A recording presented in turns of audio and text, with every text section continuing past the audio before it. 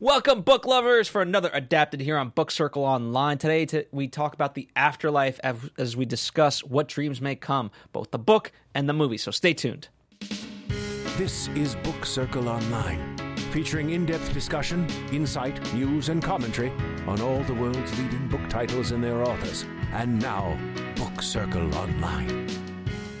That's right, ladies and gentlemen. It's been another 4 weeks since the show. Marissa Serafini and I, Phil Svitek, we have finished another book, and we are here to talk about it, as well as the movie. Welcome, Marissa. Welcome, Phil. We are back. I'm excited.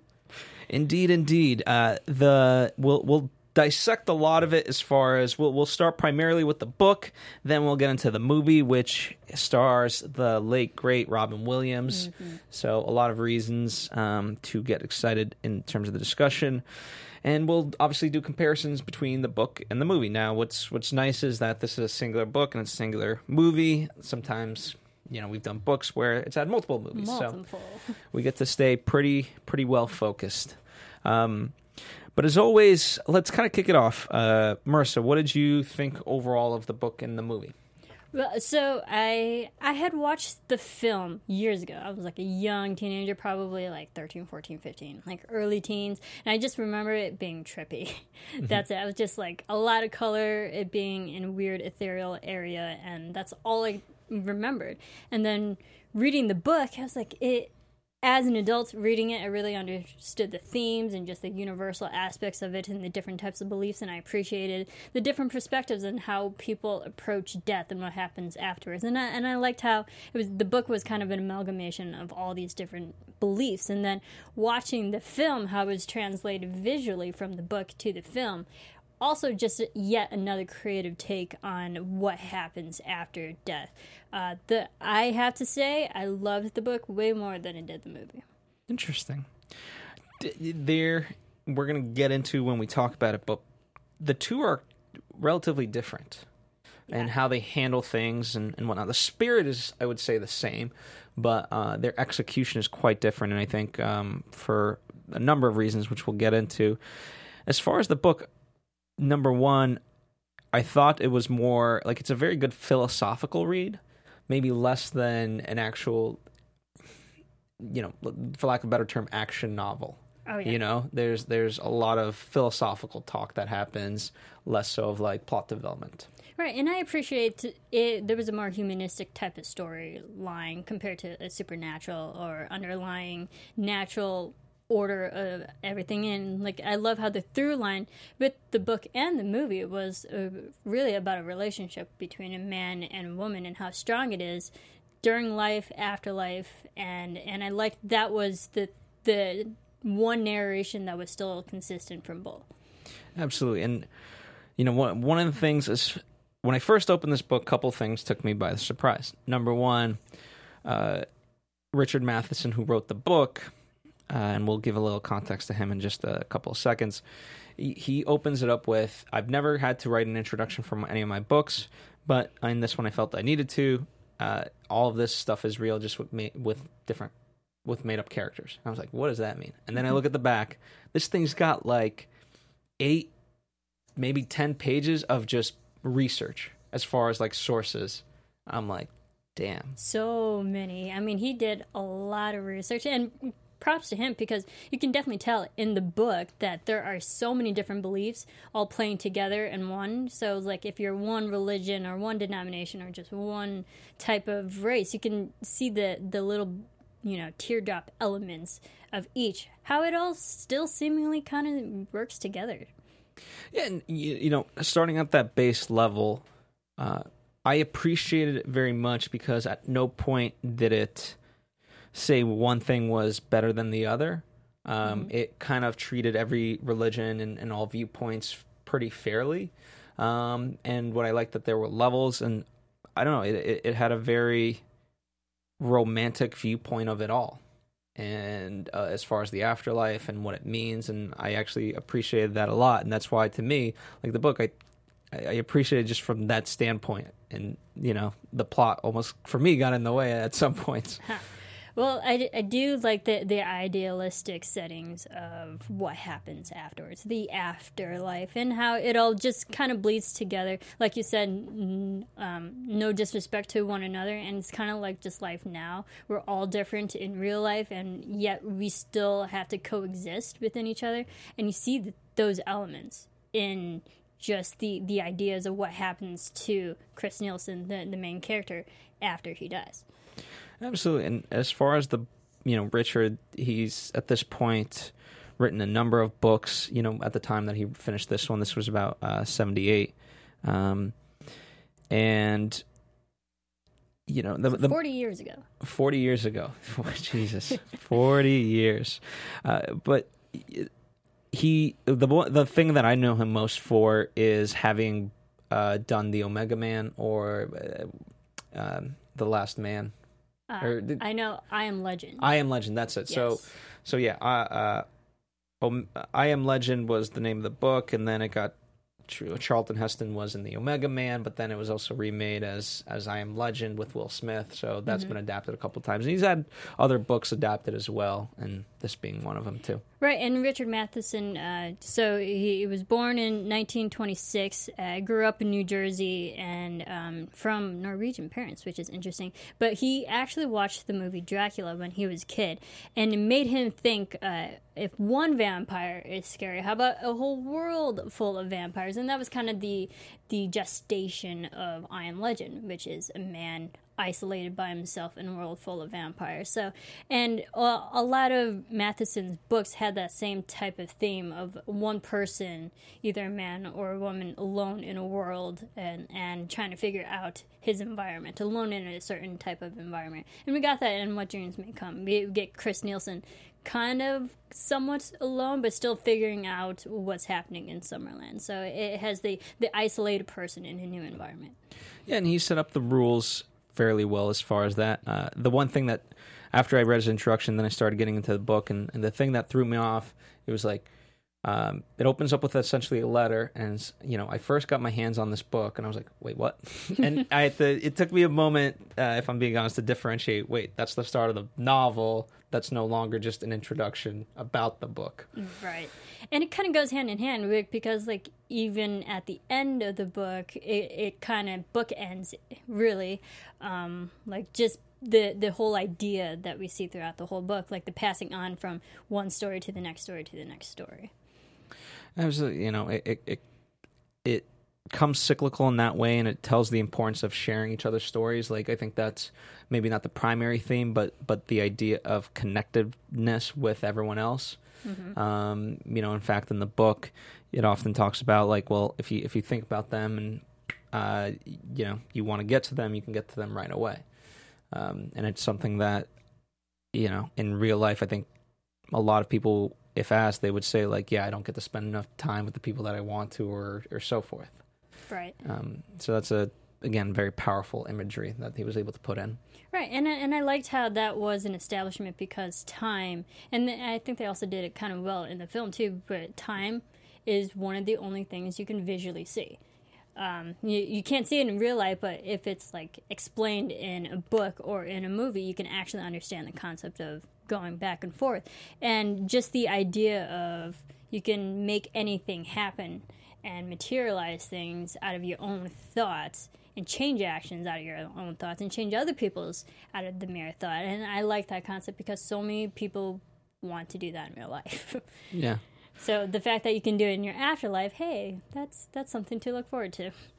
Yeah, and even the title "What Dreams May Come" is very apropos, and even more so, it comes from Hamlet, of course, by Shakespeare, and "What Dreams May Come" is derived from that play. Act 3, Scene 1. For all those literary people. Speaking of which, if you're interested, we do have our rundown in the description box. That way you can get all of our notes in case we don't, get to them necessarily. Another literally interesting technique that I thought worked quite well was, number one, all of his chapters ended on cliffhangers, mm-hmm. and each chapter was titled based on what the cliffhanger was.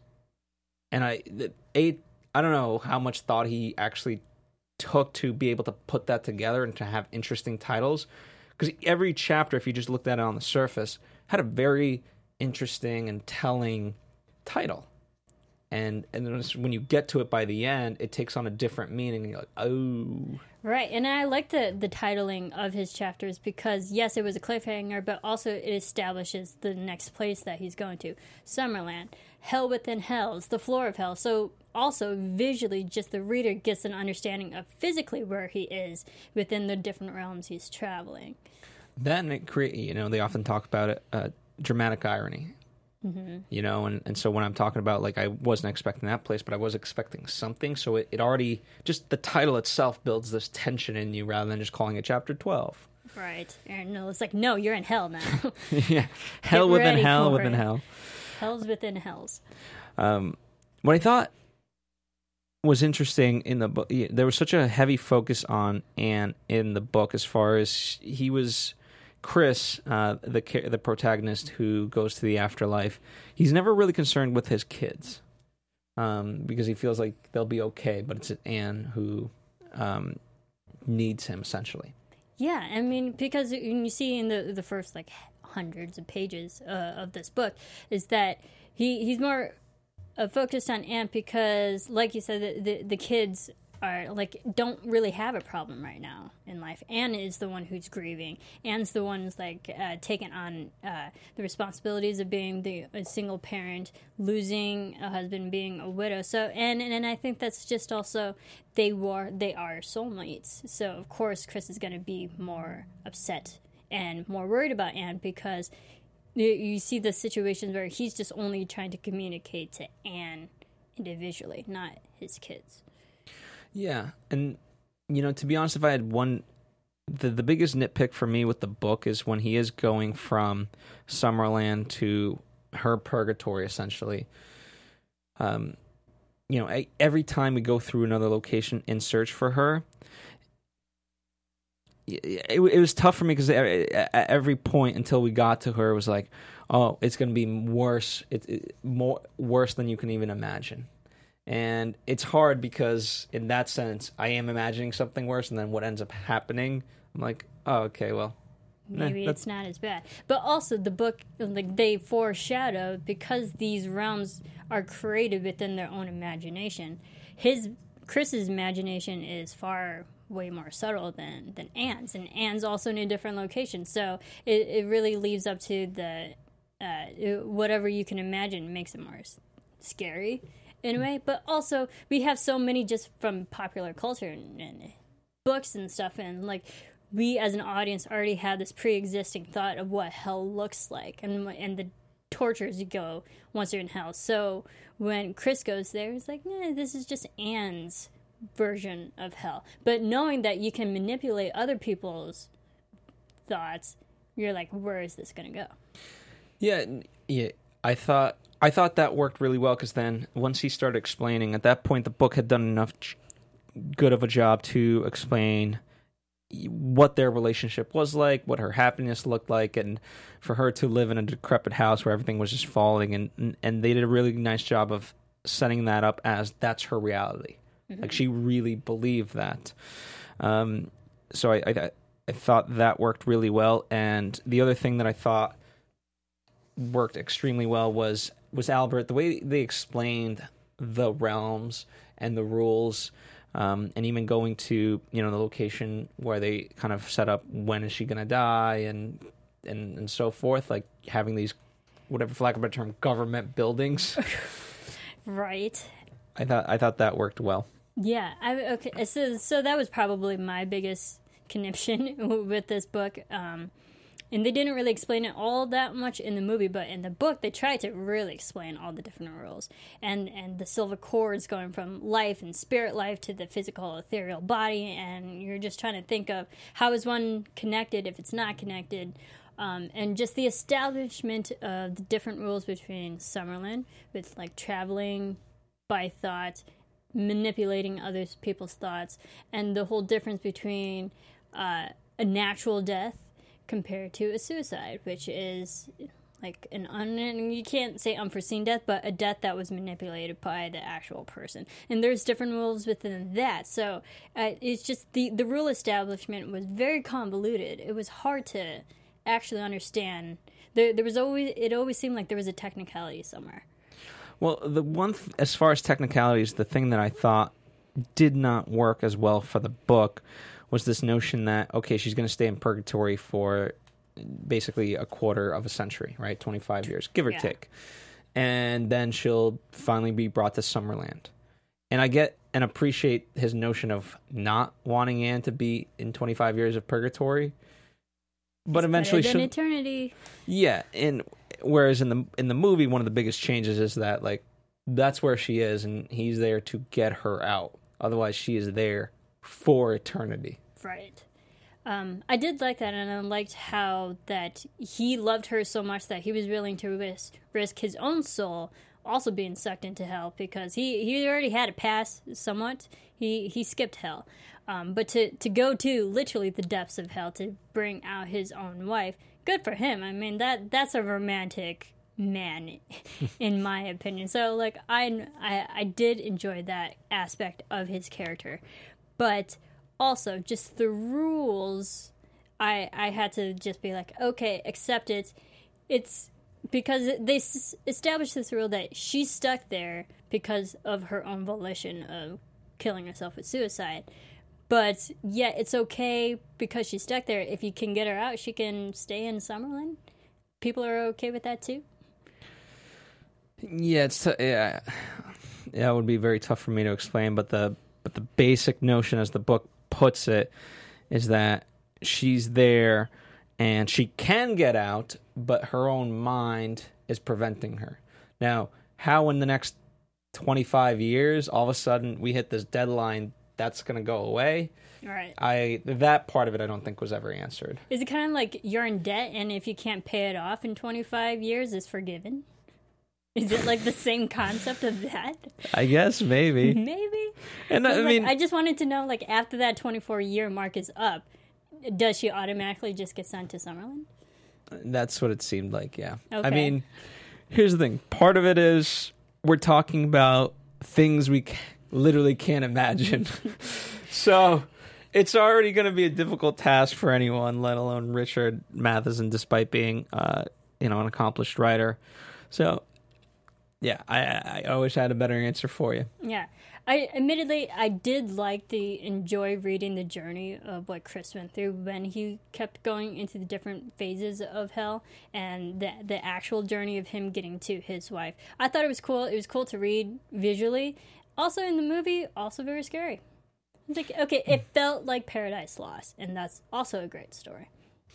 Yeah, and, as one of the things, thankfully, that didn't happen in the book for the entire run was he's recounting the story to a medium, to his brother, and very early on it's like, no, that's not the right word, I said this, and it's literally written out in the pages. Mm-hmm. And thankfully, like, as far as the visuals that we're talking about, and maybe, now as I'm talking it out loud, if there's any discrepancy about the rules and things like that, maybe it's just literally lost in translation. And it's a nice, thing to fall back on. I mean, it's true, but also maybe it just establishes that the rules aren't really set in place yet. It's not fully fleshed out that if it didn't work out, there's really no result to it. So it's kind of like cheating in a way.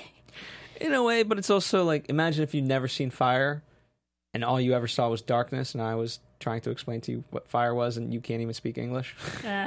So it's like... It's moot. Really? Yeah. Okay. All right, so let's talk about the movie. I figure a simple sort of way to get into it is, let's start with the changes. In the book, there's 4 kids, and as I mentioned, he's Chris. All alive. He's all not as concerned with them. In the movie, 2 kids, boom, they go before Chris. Yeah. Then boom, Chris goes. So I could see why Anne would probably want to kill herself. Yeah, and I was talking to someone else earlier today. I was like, I understand for the film adaptation so much better why Anne is in such a dark, depressed state, because she lost her entire family. that's enough for her to realize I have no purpose of life to live anymore. That I understood just from a character building aspect. In the book, though, it just makes Anne's character, she's so much stronger as an individual person in the book, and in the movie she just is not helpless but alone. She's alone. One of the things, as far as it's a weird portrayal, like I understood it from a character perspective, like her whole world was shattered. Mm-hmm. And yet just even the way we meet Anne, she's this kind of klutz, and I would have appreciated her to not be, as much of a klutz and more like the two of them really are soulmates. Mm-hmm. That was my gripe with the movie portrayal. Right, and in the movie, there's a whole aspect of the relationship was on the rocks. They threw around divorce here and there because of Anne went into a place of such darkness and loneliness and depression, and we understand that. I mean, I'm not a parent. I don't know what it feels like to lose a child, so I can't imagine the grief that she was going through. That also helps just for the character narration of Anne. But also, she was hard to watch in the film because she was so, I don't want to keep saying helpless, but there was nothing for her. There's no reason for her to live anymore. I mean, she just gave up. She did. You are 100% right as far as that. And, as far as Chris and the switch with him, in the book, he's a screenwriter. In this, he's a doctor, and so he kind of has just by definition of occupation, he has a higher purpose. Mm-hmm. But also, another morality purpose, too. Doctors are known to help each other. It establishes that he helps others, and that, therefore, it makes it more believable when he's in Summerland and he wants to help his wife. He has that mentality of, I need to do whatever I can to help her. Which, by the way, he's a doctor. The cause of death in the movie, to me, is far, far better because of that just occupational switch. Yeah, and I mean, we see in the movie, he was trying to help someone. He died because he was helping someone. Whereas in the book, I feel I was kind of let down by that, where he was just making a turn and stupidly went, and then got hit and killed. It happens. I mean, both of the accidents in the movie seemed like just bad luck, honestly. Yeah, but yes, bad luck, but the intention behind it, in one, he was trying to make a turn, the other, he was trying to save a life. Mm-hmm. More heroic. Yeah. Makes sense that he would go to Summerland and not straight to hell. Indeed. The one thing, I mean, as far as whatever the downfalls of the movie may be, one of the biggest things for me is you really don't get better than Robin Williams. He personifies Chris. He gets into the role. He's so believable and likable. Obviously, very missed in real life, but right. It's always good to see his face. Yeah, and you gotta just remember, this is Robin Williams in his prime. All of his top billing movies are in the 90s.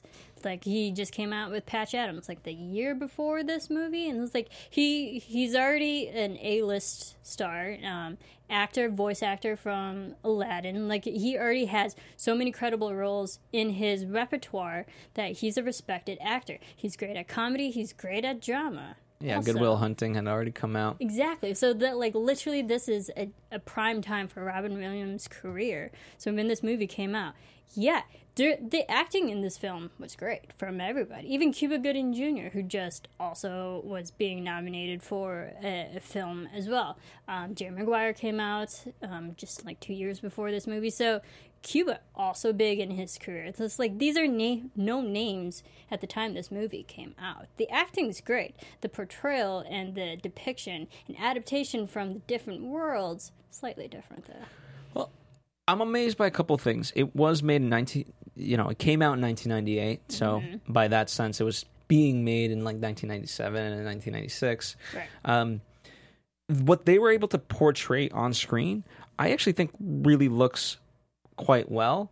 But I also think, as far as a book like this, when it's about the limitless possibilities, is always going to be extremely difficult to make, because now you have to actually limit it literally by, the physical realm. And create a world, because the book does such a great job of depicting what Summerland looks like. People flying around, animals everywhere. It's colorful. We definitely got color and vibrancy in this movie, and I really like that. One of the big things that literally tripped me up was when he first enters Summerland and he's in paint, and you don't expect it because you don't read a painted world within the book, and it's like literally an acid trip. I'm like, what am I watching? And like they had to actually explain it. This is Anne's world. Anne is a painter. She's an artist. This is the world that I thought was my heaven. Her artwork. I'm like, still, but that's a lot of paint. Picasso would like this movie. I'm not sure if everybody else would. Well, I the fact that they pulled it off and it worked. Do you think it worked? I thought it worked well enough. I thought there were other aspects that worked better. By way of example, there was the sort of the city and some people kind of flying, and then we turn and we're really back in the real world when he is alive, when his kids are alive, and that's when he introduces chess to the daughter. Right. That I thought worked as a nice, fun transition, and tying the two, the real and the I can't use the word imaginary, but I don't know. The real life and the afterlife? Yes. I guess I was going to say. I thought come up with some other names for the afterlife. I thought it was a good editing narration that they took, so that you can see two scenes juxtaposed and actually complement each other, especially when Chris goes to hell and he's trying to get his wife out, and then it cuts to the real life, is when they're splitting up, essentially, with the divorce, but then cut to hell when they're trying to get back together. And like you can see where there was connection and disconnect. Cool. Makes sense in the editing, and I think the editing was great. Visually, maybe 20 years ago, awesome. I mean, this movie did win Academy Award for Best Visual, so kudos to them. It did win an award, although the visual effects do not age well in this movie. Most visual effects don't. Yeah. So it's a shame in that realm. It's actually painful to watch this movie, visually, because green screening, and it's not their fault, but like technology has advanced so much and so well that it actually works against them. Yeah, and that's the thing, we talk about it on our other show, Anatomy of Movie, which I assume part of you likes movies, so check that show out as well, because that's all we do is talk about movies. But we on that show in particular, we talk a lot about if you want to achieve something and have it look real, you got to have at least an attempt to shoot it as real as you can. Mm-hmm. And I think this was a lot of people were starting off visual effects and it was like, oh, we can do anything, and it's like, okay, you can, but you have to also base it in a grounded form first. Right. You can. That doesn't mean you should. I like how they did experiment with the painted world, and it goes hand in hand with Anne's character, but also in the book she's not a painter, so just watching it from the book to the movie, it's really not necessary. It's not needed. It was something for fun. I thought the way they adapted the book, like as far as giving it deadlines, giving it more tie-ins, like when we talk about Cuba Gooding Jr., he plays Albert, and yet Albert turns out to be the son, and he finally makes an atonement with his son over all that. And I thought the ideas were there to make it really special. Mm-hmm. And I just had a question why we had to have a character switch in the movie. Like, the son actually becomes Albert, where in the book, Albert is just a friend.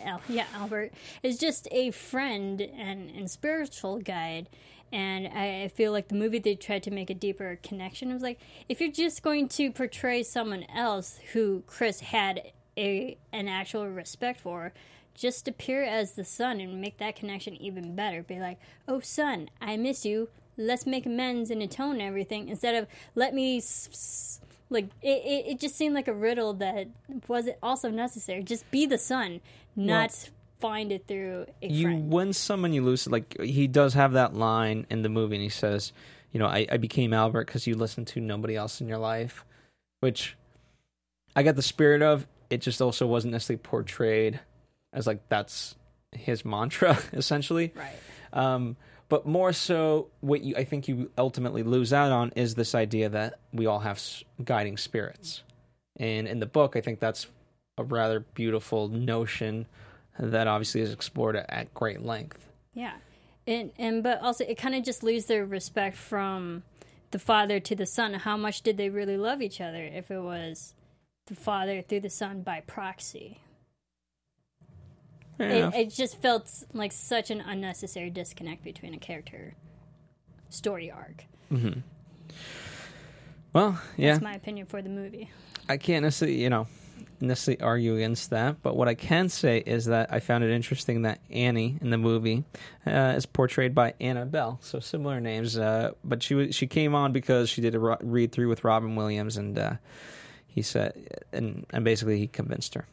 Yeah, and good for her. If Robin, top of his career at that time, wants you to be in his film and play opposite against you, yes, you say yes. So good for her.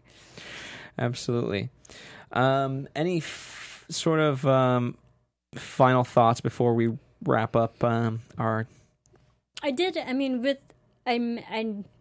been very vocal that I didn't enjoy the painted world, but I did like how they did visually separate the different places that they went to. From real life, it was like cold, drab, saturated. You can tell it was sad because there was a lot of loss and death in the real world. Compared to Summerland, vibrant, warm colors, trippy, but it was still fun to watch, especially with all the dogs playing around. You know, that's always fun. And then going into the depths of hell, all gray, firestorms, thunderstorms, and all that. So, like, you visually got a sense of the different worlds that they accomplished. Yeah.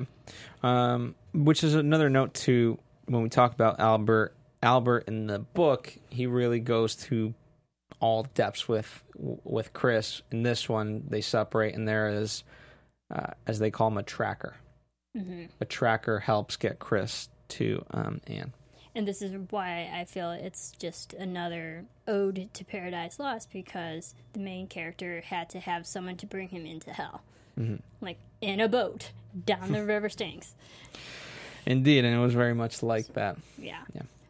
But I would say, like, as we wrap things up, my recommendation, if you at this point haven't read the book, approach it. It's a very good philosophical book, and it has a lot of great imagery, as you know, in a sense, like something to look forward to. Right, and like they play with the notion of reincarnation, and they dropped hints of it here and there, but they didn't really hit you over the head or spoon feed it to you. But you do understand that because Chris and Anne are soulmates, eventually they'll keep meeting each other and keep being reborn, keep meeting each other in different lives and different forms, until eventually when they both die, they will ultimately meet in heaven. Slowly but surely, it's kind of like catching up with each other. Indeed. There were 7 realms, am I correct? There were a lot of different realms, yes. And hell's within hell, so that's, like, make that as much as you want. Fair enough. All right. Well, that about does it for us. Next time, like I said, well, number one, you can get the rundown and kind of, you know, get some more info that way. Let us know your opinion on the book, the movie, either one in the comments section. We appreciate it. We love that you guys are sort of on this journey with us. It's, as the name of the network implies, it's our little book circle. Yes. It's our book club. It just happens to be digital instead of in person, but that doesn't mean we can't make it personal. And we read a lot of books. That's right. And next month we will be doing the Princess Diaries. So the book... Princess Bride. It says Princess Diaries. Our rundown is incorrect. It is The Wonderful Princess Bride by William Goldman. That's right. Based on the movie. Yeah, so the book and the movie, a lot of people love this movie, but it also was and is a book, and we will be reading it. So look forward to that. Although I guess the Princess Diaries is also a good movie if you like. Also great films too, but we're covering Princess Bride. Princess Bride. Bride. See, we're not adverse to mistakes either. Exactly. All right, thank you guys as always. On behalf of @Serafini TV for Marissa, That's right. feel free to check her out, follow her there, interact with her, and she does a lot of great stuff. Speaking of books, if you love When Calls the Heart, she does an after show for When Calls the Heart, which is a TV show on Lifetime. No, Hallmark. And I've also covered the When Calls the Heart book series. I've covered all 6 of them. I do love reading. There you go. And Marissa and I also do, as I mentioned earlier, Anatomy of Movie. We do that weekly, Friday, over on popcorntalk.com. So feel free to check that out. I encourage you. I'm at Phil Svitek. We'll see you next time for another adapted Princess Bride. Managing editor Jason Squamata, executive producers Maria Menounos, Phil Svitek, and Kevin Undergaro. We would like to thank you for tuning in to Book Circle Online. For more discussion, go to bookcircleonline.com. And if you have comments, questions, or book title suggestions, write us at info@bookcircleonline.com. I'm Sir Richard Wentworth, and this is Book Circle Online. BCO, join the circle.